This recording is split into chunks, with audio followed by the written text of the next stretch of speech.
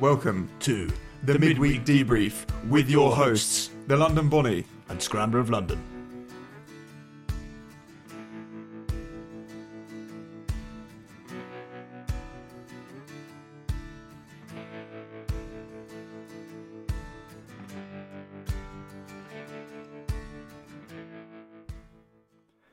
Welcome back to the Midweek Debrief. Thanks for joining us for episode 2. Here we are. How's your week been? Well, it's been exciting, let's put it that way. Yes, indeed. Tell us what's happened. So, there was an event for Mallet at the Morgan Works in West London. So, Wednesday evening, took a cruise across London and it was fine, roads were dry, it was probably 3 or 4 degrees. So, cold but bearable. And we were there for a few hours and left sort of probably around 11 o'clock. Temperature had dropped quite a bit, and just a friend and I riding back to East London. Not going too fast by any means, but cruising. Cruising, and it just came into a left hand and the front just tucked.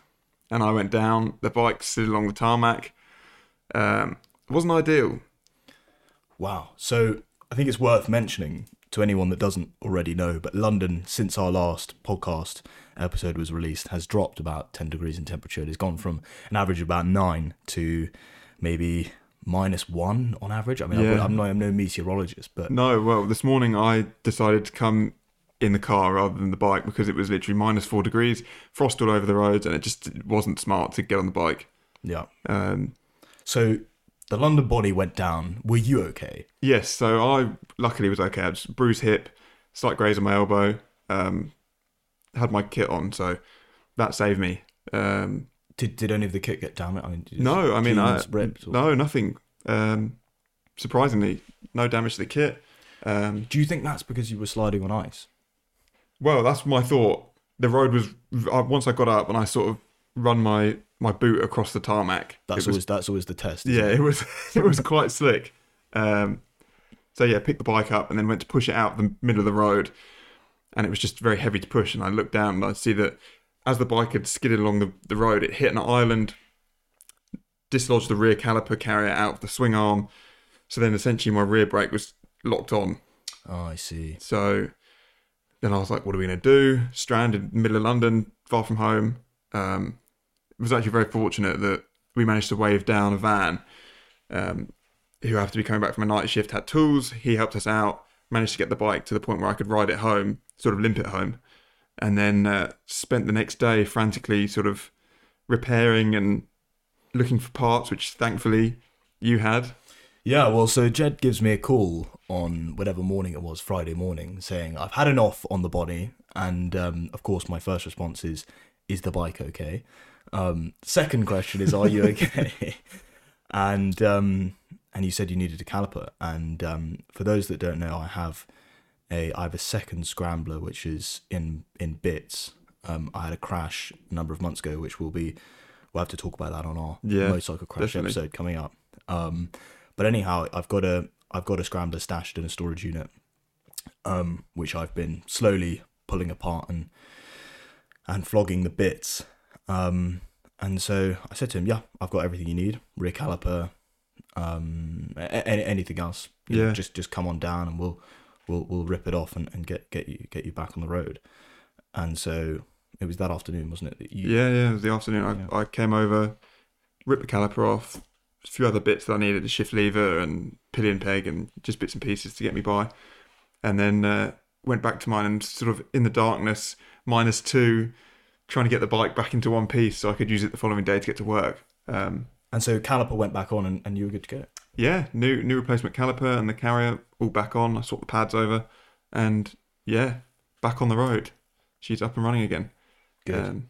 One thing I did have to do is my kickstand had sort of, where it joins the frame, it bent open a bit, so I took that to work and heated it with a blowtorch, put it in a vise, crimped that shut, got a new bolt for it, and happy days, back in business. Oh, so good. I tell you one thing about, people say, oh, London's so busy and riding in London must be awful. But one thing I would say is that if you do come off and you have an accident and there are broken parts or whatever, and you can't just ride off, there's so many people around. Yeah. And so the chances of being able to hail down a van with tools are quite high. Yeah, there was a good chance. Yeah, whereas imagine if you're in the middle of nowhere in the countryside and you have an off and your you'd be bike's stuffed. in a bush. Yeah, you'd have to. Yeah, I don't know what you do. You'd be stuffed because Yeah. we had, I think, about three or four vans past us before the one finally stopped, and it was a top gent. It's like the story of the Good Samaritan. Yeah, really good bloke. Oh yeah, no, it's brilliant. So that's been my week, pretty much. That's been the most dramatic bit of my week. Yeah, it's always a highlight or a low light. Yeah. But yeah, other than that, it's London is cold. What about you? Well, yeah, no, I've had a good week. Apart from helping you out with your bits. No, I've been busy. For me, this week's been where all my bikes have their MOT due. Or all at once? All at once, yeah. Well, not all on the same day, but Yeah. all land within a week. And so, for those of you that don't know, the MOT is the UK's kind of annual health check for all good vehicles. way to sum it up. And yeah, so I had to make a few adjustments to some of the bikes to make sure they're fine. None of them have been MOT'd yet, so that's my job for next week. Next week, yeah. But I found that some of the mechanics around me have been sort of less responsive than usual. I don't know if that's because of the cold or I don't know, maybe. But anyway, yeah, I've got to get that sorted. But no, other than that, cracking on and had some good rides. But and some exciting little shoots. But yeah, the cold has definitely stood in the way. Yeah. Just a little bit. And I think it must be seasonal, but London has been exceptionally busy. Yeah, it's rammed. It's completely rammed. Especially central Yes. London. Central London. I was in Covent Garden, and they've got a Christmas market there last weekend, and you could barely get around. Absolutely heaving. Yeah, it's full on. And I think, wherever there are Christmas lights, there are flocks of tourists. Yeah. And so, yeah, to be avoided if possible, because, yeah, it's tough on the bike wading through pedestrians, even if you're getting a blip of the exhaust. Yeah, no, it is definitely. And then you have to be extra aware, because I feel like a lot of people are so absorbed in their surroundings, they don't really pay attention to traffic and bikes and even cyclists and stuff like that. So it's important to be aware when riding at this time of year. It's funny as well, because you probably have it where you'll be riding along, it's a green light, and you'll watch someone walking along the road, and then they turn the corner to cross the road, and you're like, here we go. You know they're going to walk out. And then out they walk, and you're like, okay, go on, keep going. Yeah. Head in the phone, they don't even realise you've stopped. No. Headphones in. And you think, have a nice day. See you later. Anyway, so this episode's topic is aptly winter riding tips. Yeah.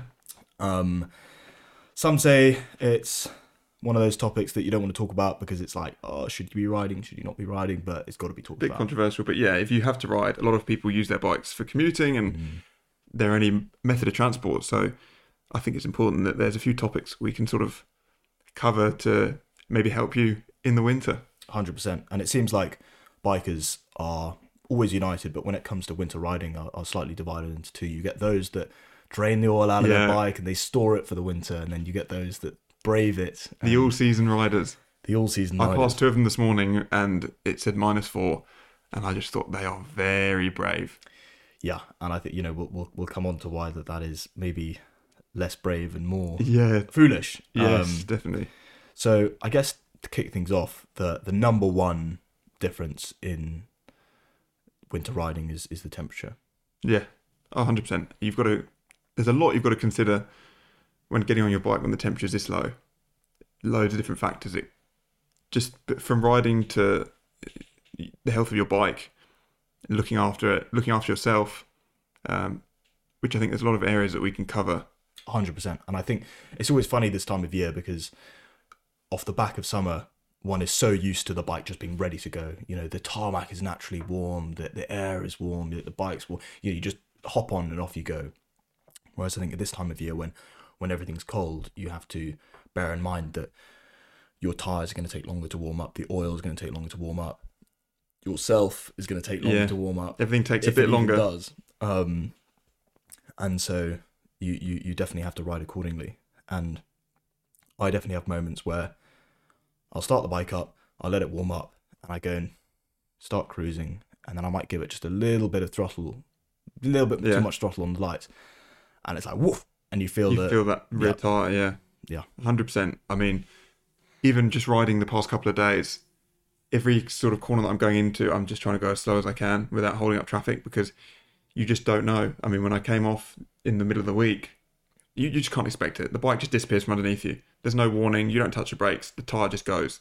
And especially when there's ice and stuff around, you have to almost be careful. You have to look for every single sign on the road that could be ice, whether it looks like a puddle or patch of frost or something, and you just avoid it. And even during the summer, we had a friend who unfortunately came off his bike after hitting a diesel spill. And because he'd come round a corner, hadn't he? And then, he'd come around a corner, thought it was a puddle. It looks like a puddle, but as soon as you hit diesel, you just go down like that because it's like ice. So unfortunately, he sustained some damage to his bike. But it just shows you that how aware you have to be of the road surface. 100%. And I think alongside that, you have to make sure that your mind is focused as well, because that's just as important as making sure that you're not riding. Well, what were you saying about the who you saw on the scooter?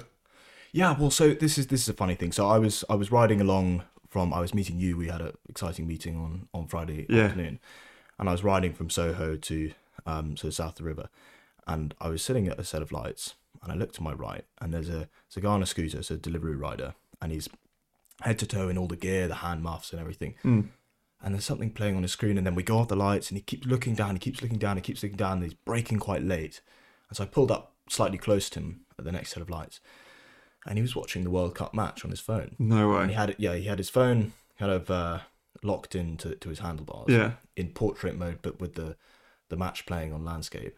And I said to him, "Are you watching the football?" He said, "Brasilia," and I was like, "Wow, that's dedication." But in the moment I thought that's hilarious, but then in hindsight I thought that is slightly foolish, because if his mind is elsewhere. Well, you need so much focus this time of year. Yeah, 100%. And I think one thing that's really important on that is keeping warm, because I don't know about you, but when I'm on the bike and I'm freezing, you can't focus. No, because all you can think about is how cold you are. Yeah, definitely. And I think when it comes to riding, your hands being warm are vitally important. They're one of the most important things. And I'm personally an advocate of heated grips. Jed is not, because he prefers the look of his Builtwell grips. Well, if I could find a way to integrate sort of heating elements into my Builtwell grips, I think I'd go down that route. But for now, it's just thick gloves for me. Yeah, you see, so my view on this is that I like having the feel of the levers and the throttle, and I think we talked about this before. Yeah, we have. Said that whenever I put thick gloves on, I feel like I've got there's more between my hands and the controls, and it sometimes it feels like I've got less control, and so I wear basically summer gloves all year round with the heated grips, and that has worked. It's been fine so far. I mean, it's not ideal when it's really cold. The issue that I have is that the heating effect from underneath, from the grips, is basically equal to the cooling effect on the top of the gloves. And so I find myself not really warming up. So a bit like you, if I leave the house and I'm warm, I kind of stay warm. But if I leave the house and I'm a little bit cold, you can't warm up. Worse. No, that's why in the winter, whenever I'm going to work, I always get all my kit on before walking out the door, gloves and everything, because if I go out to my bike and then put my gloves on outside, cold air's got in the gloves, my hands are cold, and they just won't warm up. And even, I'm quite fortunate at the minute that my commute's only about 15 minutes. And even in that time, this week, my hands have just started getting, to the point where it's getting painful on the fingertips by the time I get to work. No, for sure. But another issue I have is that I find my levers, because they're made of metal, they get extremely cold. They suck the heat out of your fingers. Yeah, literally. So it gets to the point where I try and use the clutch as little as possible. Yeah, clutch is shifting. Just to sort of avoid touching it. It's horrible. It is horrible. So yeah, keep your hands warm. If you can get heated gloves, that is that's the winner. That is a winner. I've never tried them. They're just a little bit too dad mode for me. Because you have the unit and you're charging them. It's just not for me at the moment. But I imagine maybe down the line that'll be the natural evolution from your winter gloves to heated gloves. Maybe that's the next step. Yeah. But I guess also with this, it's like we're trying to avoid motorway miles as well. Oh yeah, I won't be going on the motor on the bike. Yeah, because you think the wind chill. at that speed. I mean, It's so bad. it's bad enough just getting on the bike and doing 30 miles an hour around London. Yeah. But getting on the motorway, I couldn't picture it. So fair play to anyone who has a long motorway commute on their bike at this time of year. That's brave. Yeah, I think not to be recommended from us. No, definitely not. But I guess one thing that is nice, or is it nice, is salt on the roads, because it does provide a bit of grip. Yes. But it eats is your bike. the Achilles heel of most bikers in winter. It's something where it's very interesting. You always know the first day when the salt has been laid, because you see the change in colour of the tarmac. Yeah, it goes that sort of that whitey grey colour. It's like a light grey, and you just know they've been out gritting. And you'll be sitting at the lights, and you'll see the sort of the space between the central reservation and the kind of traffic light, and you'll see the ice, the salt building up on the sides, and that's when you know if you haven't given your bike its kind of annual winter prep, it needs it. It needs it. And I was very fortunate because last week we had an exciting shoot that came up, and so I gave my scrambler, I should say, proper clean. Yeah. And what I mean by that is I gave it a real soaking, scrubbed every last bit of it, and then followed that up with sort of 2 coatings of ACF 50, which is anti-corrosion formula. And it's basically what most bikers seem to use. Everyone's got their own product that they use, but most go with ACF 50. I should get some actually, because I tried last winter some anti-corrosion from Muc-Off. Oh yeah. And it sort of gave my whole bike like a blue film. I remember that. every single part of the bike had like a blue tint to it. So I ended up washing that off and not using it for the rest of the winter because it just looked funny. Yeah, it's you can't underestimate the power of the salt. Because with the bikes that we've got, they're so exposed. Every last bit of them being air cooled with those fins, and there's so much metal. You've got no fairings to protect the bike. Exactly, and you get that salt and water splattered all over the bike, and you can't. This is the thing, you can't see it, but you know it's there. Yeah. And that's the bit that I find unsettling. It's a silent killer, and it's only by spring where you start looking at your components and you think, oh no, either I did my due diligence or I didn't do enough. Exactly. And so I try my best to, at least with the scrambler, stay on top of it, because I really don't like the thought of rust creeping in. No. So yeah, I did a full coating of ACF 50, and the bike was looking nice and shiny.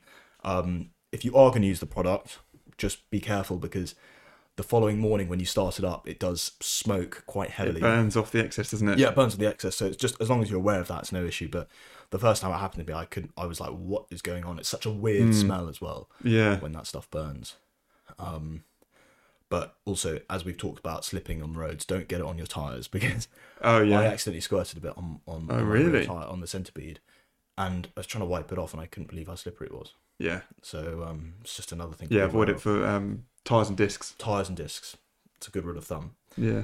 But I think once you've done that, you're pretty much good to go. Yeah, and as long as you keep a sort of regular routine of washing, reapplying, because it doesn't last the whole winter, one coat, so you do have to reapply, especially if it has been raining and the roads are wet, it will wash off. 100%. So it's good to note that, regular application. Definitely, and it's always less effort to do that in the first place than having to replace engine casings. Rusty components, yeah. For sure. Definitely. And also, I guess you want your bike performing as well as possible in this time where the external conditions are slightly unpredictable. Yeah, you want to be able to rely on it and know that every time you get on your bike, it's going to do what you want it to do. 100%. And I guess also on the subject of salt on the roads, there are some people that look out and they think, no, I'm not taking my bike out. It's just going to get eaten up. Yeah. And so a lot of people ask us, they say, when can we ride in the winter? And my answer to that is always, if there's been a storm the night before, if it's rained heavily, not snowed, and the roads are kind of wet in the morning, chances are you're good to go, because the salt's more or less been washed away. But as long as it's not below freezing, because then you'll get ice. Yes. And they'll be resalting the roads. And they'll be resalting the roads again, yeah. And there's nothing worse than being behind one of those those gritters. I haven't been behind one on my bike. Yeah, I have once. I remember it last year. And, it just spits out. Yeah, and you can hear it hitting. Right and left. Yeah, 100%. So that's definitely worth avoiding, if possible. So, gosh, we're making winter riding sound quite tough, depressive. Yeah. So, but it's got to be done. And And I think that's the key. As long as it's above 0, you're good to go. Yeah. But one thing that's interesting is that even if it is warm enough, as it were, to ride, the bikes are often still covered in frost. And my solution to that, a bit like a car, is instead of scraping it with a credit card, is I just fill a jug up with warm water and just pour it over the bike. Just to get rid of the frost, yeah. Yeah. But to be fair, I only have that with my mutt, which is uncovered. If you've got if you've got a cover, Yeah, on I'm your quite bike, fortunate to have garage. If So you're garage, then no issue. it's no problem. But even still, the cover gets completely frosted and kind I of bet it's like stiff. crispy. Yeah. Yeah. Oh dear. So yeah. Any other thoughts on winter riding tips? I suppose just layer up. Just make sure you're warm. Yeah. That's one of the. I mean, I'm an advocate for many layers.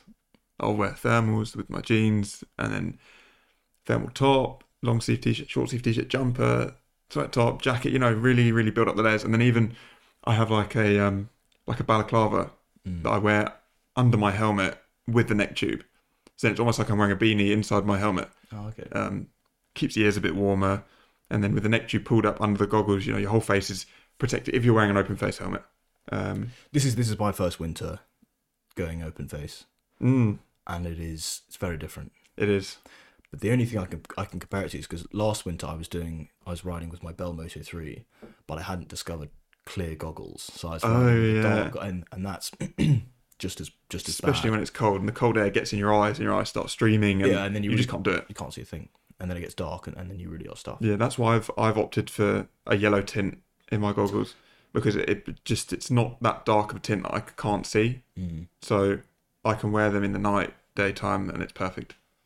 Yeah, but people do say open face is quite brave in the winter, and in many ways I agree. There are some days where I've gone out this week and I've just thought, my face is so cold. I mean, it sounds obvious, but yeah.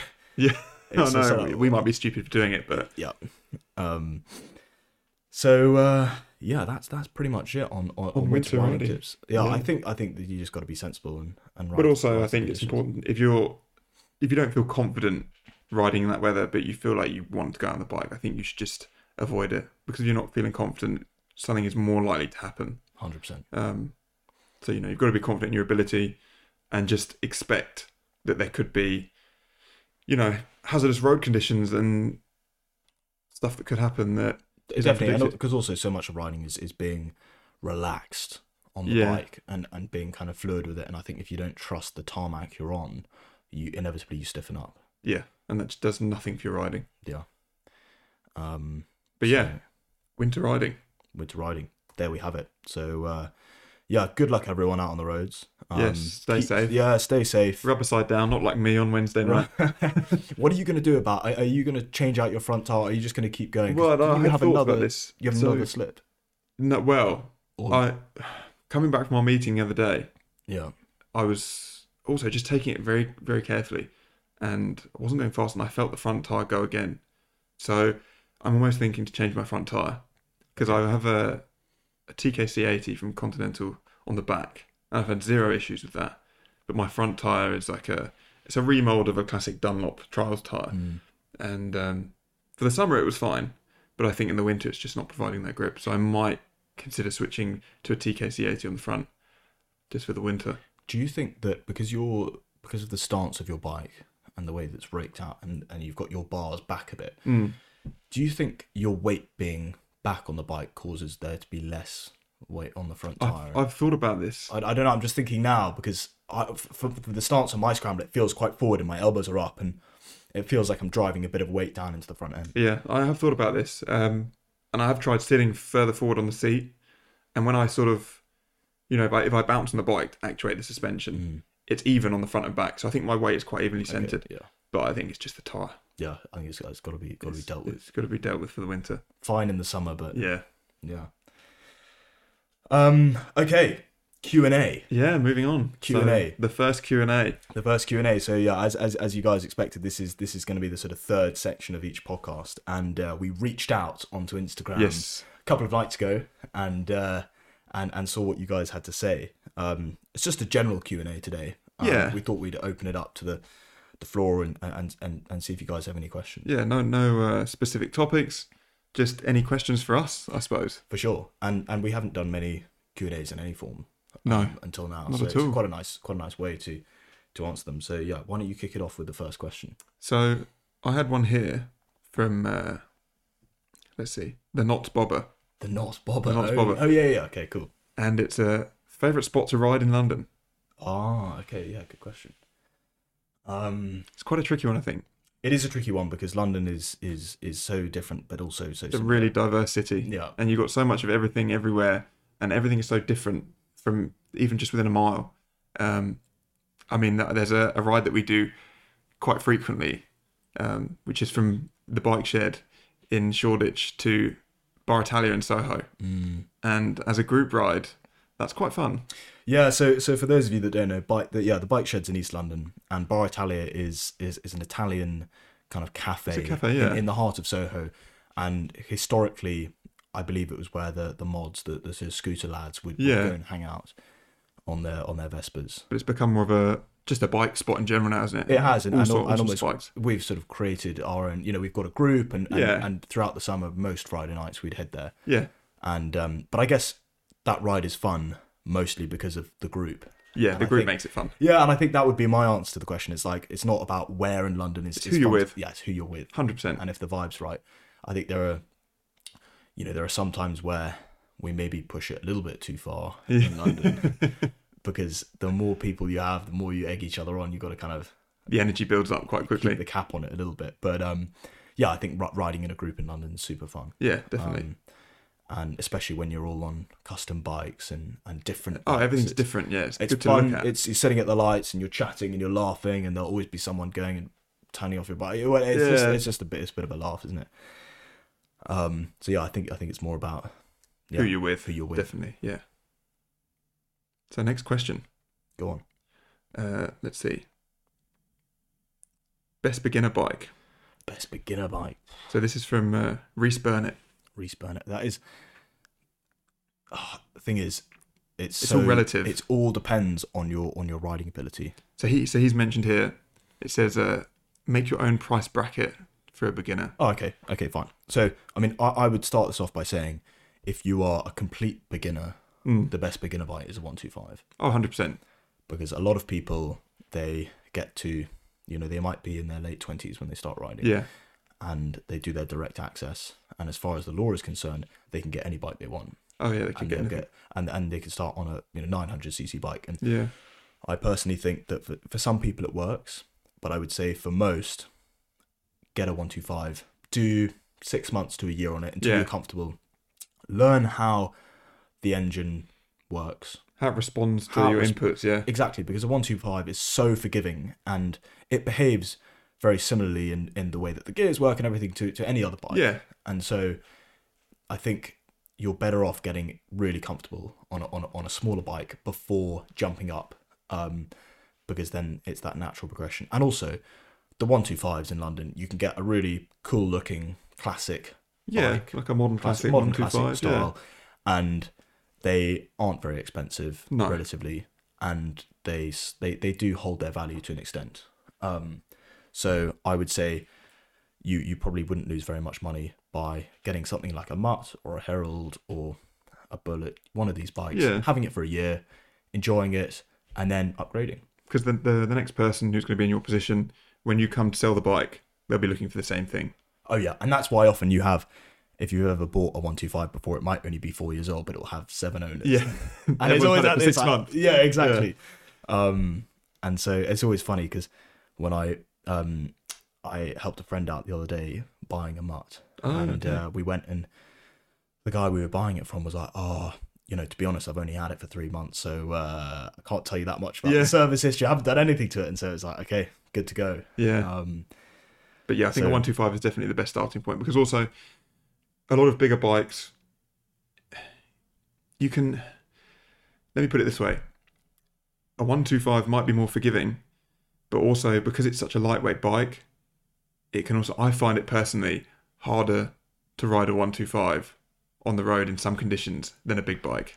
Yes, so that is a good point, and I guess what you're saying is that the the quality of bike is better Yeah. on a more expensive. You can- the quality of the brakes, quality of the tires, quality of the Everything. It just suspension. feels more sturdy on a bigger bike. But then the sort of counter argument to that is to say, well, if you do have an accident, you'd rather have it on a 1,500 quid That's it. 125 Yeah. than a brand new Bonnie that Yeah. you know. So I think what I would say is that there's no rush. No, Get your license. don't rush into a big bike. Yeah, take your time. Take your time. Get something small, something cheap and cheerful, just so you can, especially if you're riding in a city, because there's that much more traffic, and if you're on something that's lower powered, you're going to be going lower speeds, and you're going to be able to anticipate better. 100%. And also, there are bikes out there now in the kind of 300cc, 400cc bracket, Yeah. classically styled, that are perfectly good. You know, all these new Royal Enfields that are coming out, Yeah. these single cylinder bikes are just as good. You know, if you're someone that's on a CVT, 125 is your option. If you want something with slightly more power but still ultra forgiving, Perfect for around town. yeah, Yeah, it'll be everything you need. cool, done. Cool. Next question. Carbs versus fuel injection. So I think we should keep this one narrowed down to just Triumph. Yeah, 'Cause it's both what we know. Bonnies, yeah. Okay, go on. Well, you take this off. So my Bonneville is on carbs, if you don't know. So it's 2005. And mine is fuel injected. So here we go. Yeah, so this is the debate now. To be honest, I've never had any issues with my bike at all. It's so analog that the one issue that I have had was the main fuse falling out on the side of the road, and literally just a case of plugging it back in and off I went, because there's no ECU, there's no computer, it's just very basic. And then even as far as tuning the carbs and stuff, I've never had to touch them. They've been fine. I just jump on, pull the choke out, fire it up, let the bike warm up, choke off, and away you go. And it just can't get more simple than that. Yeah, because I guess if you're going down the route of getting a carbed inline 4, that's when you start thinking, Yeah. okay, You've got 4 carbs, they've got to be balanced and they've got to be retuned, and Yeah. it's a bit more complex. But for the parallel twin that our bikes share, I mean, is there really much difference? Well, they behave very similarly. For those of you that don't know, the fuel injected Bonnies. So my Scrambler is fuel injected. 2013. The fuel injection came in after 2009, Yeah. and it still has a manual choke despite being odd, isn't it? fuel injected. I think they've tried to keep some of the nostalgia of having carbs. Yes, also because the throttle bodies look like carbs. Yeah. So a lot of people think they are. But the point I'm making is that it behaves a lot like a carb bike, and when it's cold, it doesn't just start. You need the choke, and I posted a video on Instagram just the other day of me stalling. I saw that. I stalled in front of some construction workers, and I was coming around. It's that square in London, it's a Grosvenor Square or whatever, where all the embassies are. Oh, yeah. And I'm cruising along, and I'm doing some filming, and I slow down, and I couldn't quite. I was like struggling to find gear for something. When you're going blip, blip, blip, and it's all You lose a bit track of it, junky. yeah. And I must have thought I was in first, but actually been in second. And so they had a look at the bike as they crossed the road. You'll see in the video. And then I go rup to give it a bit of throttle, and it's just and I just leant forward. And they turn around, they're like, "Oh mate." It's gutting when it happens. I know, and so let's then start the bike and I'll rah out of there. But the point is that felt very carbed in its nature. Yeah. That encounter. So wouldn't recommend, but it happens to the best of us. Moving on. Any others? I think wasn't there one about because I've got here, why did Scrambler of London keep his mutt? Oh, yeah, that was one. Here we go. From IJ Dennett. Why did Scrambler of London keep his mutt? Only wondering is they having a key to 250. Oh, yeah, smart. This is a question I get a lot because some people message me on my account and they get confused. They say, "Hang on, is that your Scrambler or is that a different bike?" That's definitely different, but it looks the same. Yeah. And so basically, I've got a Mutt 125, a Mutt Mongrel 125, which was my first road bike, which I purchased in 2019, and then upgraded to the Scrambler. And I was going to get rid of the Mutt. However, all I can say is that I love it. And sentimental value. it has sentimental value. I did some trips on it. I did my first Mallee Mile up north. I rode up to Grimthorpe, Lincolnshire on it. Yeah, exactly. 125. I did went around the Isle of Wight, and I did a few bits here and there. And the truth is that a lot of people, They jump on a 125 and they think, oh, this is slow, this is boring, I just want a big bite, I just want to go fast. Yeah. And that's completely fair. And in many ways, I had the same desires. But when I got the Scrambler, I thought, this is not a complete replacement of the Mutt. And the Mutt still has its charm. It still has its charm and it still has its value. And I guess for me around London, the Mutt is sort of my beta bike. Yeah, and you can just jump on and go. Jump on and go, less fussed about it being warmed up. Also, most importantly, less fussed about it being stolen. My Scrambler is covered overnight. It's heavily locked up, so just jumping on it and going is less easy. Yeah. So, you know, chances are if I get a call from you saying I'm around the corner, I've just had an accident, I just run out the door and jump on the Mutt. Yeah, exactly. Well, I also saw the other day that you used the Mutt as your sort of mule. The Mutt is the mule. I've renamed it from the Mutt Mongol to a Mutt Mule. And was it loaded at jet wash? You had loaded on jet the back? wash, yeah. But I've had all sorts of bits on the back. I've had a leaf blower on the back in the past. I've had furniture. Sort of when I'm flogging my Scrambler parts from my storage. That's the delivery bike. Yeah, that's the delivery bike, or you know, at least the courier bike to the post office. To the post office, yeah. And I've had no issues. I mean, I did have something the other day where I normally have just a bungee attached to the back of it, and on this occasion, I came out in the morning and my bungee was all snapped and like wrapped around one of the wheels. And I thought, hang on a sec. And my first thought was someone's come along in the night and chopped it. Yeah. And then as I looked at it closely, I realised what must have happened is I must have gone over a bump and the knobbly caught one of the ring, you know. Oh, one of the hooks on the bungee. Caught one of the hooks and then dragged it round. And it wrapped around your wheel. Split it, yeah. And so it took me about 10 minutes to kind of unravel it because the actual bungee was wrapped around the wheel bearing 4 or 5 times. Right. So yeah, we'll be reviewing that setup. Yeah. It needs some, it needs an upgrade, I think. But yeah. Any other questions for today that we can answer? Maybe one more. Maybe one more. Let's have a look. So we've covered that. Apart from the Malay Festival, what other plans have you got for next year? Joseph Hubbard. Thank you, Joseph. Great question. There's actually a lot on the calendar for next year. There's always, there are always plans. The summer is so look forward to. Of course, we'll be doing the Malay event again. Yeah, Malay Beach Race, Malay Mile. We'll both be racing. Yeah, no doubt.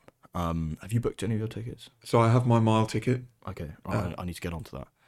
And then one thing that's really exciting is we're both heading up to the Isle of Man TT. That is going to be an exciting trip. So we'll be going towards the end of qualifying and then be there for a bit of race week. So I was up there last summer and you couldn't stop talking about it. I came back and I had a debrief with Jed at the bike shed, and I basically just talked to you for about 40 minutes saying we're booking the ferry. For any of you that haven't been up, it's amazing, and I think it's something that we might have to talk about close to the time on the podcast. And yeah, we can have a TT debrief. So that's something to look forward to. We've got a few other plans that we probably can't disclose at the minute. We can't disclose at the minute, but basically there's a lot to look forward to. Yeah. And I think this will be the place to hear it. This will be the place when we can start talking about these plans. Yeah, it will be on the midweek debrief, 100%. Yeah, definitely. And then maybe when the weather gets better, I think there was one question that said, would you ever, could you do a ride out or a meet up? So that's something we've been looking into, whether people would be interested in meeting up at the bike shed or we do something where we get everyone together and have a natter. So yeah, I think that'd be good. We can answer some questions in person. We can just chill out, have a bite to eat, and then maybe go for a cruise across London. But that's something that we will definitely be looking at getting in the diary for when the weather improves a bit. 100%, yeah. So stay tuned for that. And then I guess the only other thing to say is also stay tuned for the next episodes. We'll have a Q&A each week. Yeah. So stand by for that. That will all be released on the Instagram account. So if you just watch out for that, if you've got any burning desires, any burning questions, that'll be the place to ask them. Yeah, for sure. And we'll try and get through as many as possible. But I think for this week, that's it. I think that wraps it. Thanks for tuning in. Thank you very much. Cheers. Bye-bye.